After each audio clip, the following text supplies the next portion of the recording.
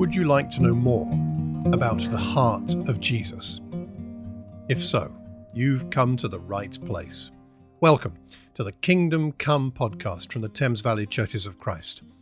For 2 months, we're diving deep into the Sermon on the Mount, the Gospel of Matthew, chapters 5, 6 and 7. And these podcasts are designed to help us take these amazing words of Jesus and apply them to our devotional life.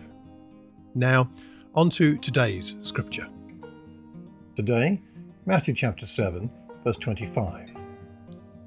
The rain came down, the streams rose, and the winds blew and beat against that house, yet it did not fall, because it had its foundation on the rock. Yesterday we talked about the kind of rock that his hearers would be thinking about, the rock on which the temple was built. But Jesus says this is the rock. This is Messiah rock. He contrasts the wise and the foolish builders here. The point is that the wise man, which is a term repeated often in Matthew, it builds to withstand anything. And because we build on Christ, we can withstand anything. They don't simply understand or perhaps just hear the words in their ears, but they practice them.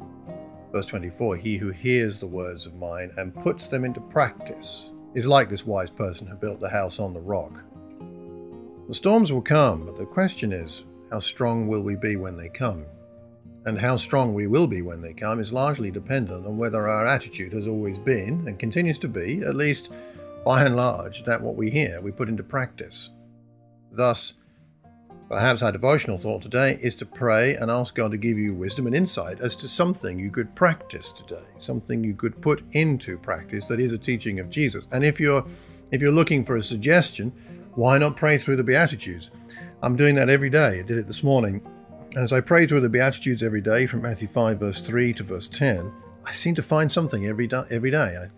Something to do with being merciful, something to do with being pure in heart, something to do with being meek, something to do with mourning, something to do with being a peacemaker. Something comes up every day, and I pray, God, make me alert to how I can express one of these Beatitudes today. So it's not just an understanding, it's not just agreement, I agree with them, but it's about helping me to put into practice what I'm learning. That would be a good thing to pray today. Why not pray that and see how it goes? See how God helps you today. We hope you found today's reflection helpful. If you have any questions or suggestions, please contact me on malcolm@malcolmcox.org. Until the next time, let's pray. As Jesus taught us, our Father in heaven, hallowed be your name. Your kingdom come. Your will be done on earth as it is in heaven. Take care. God bless.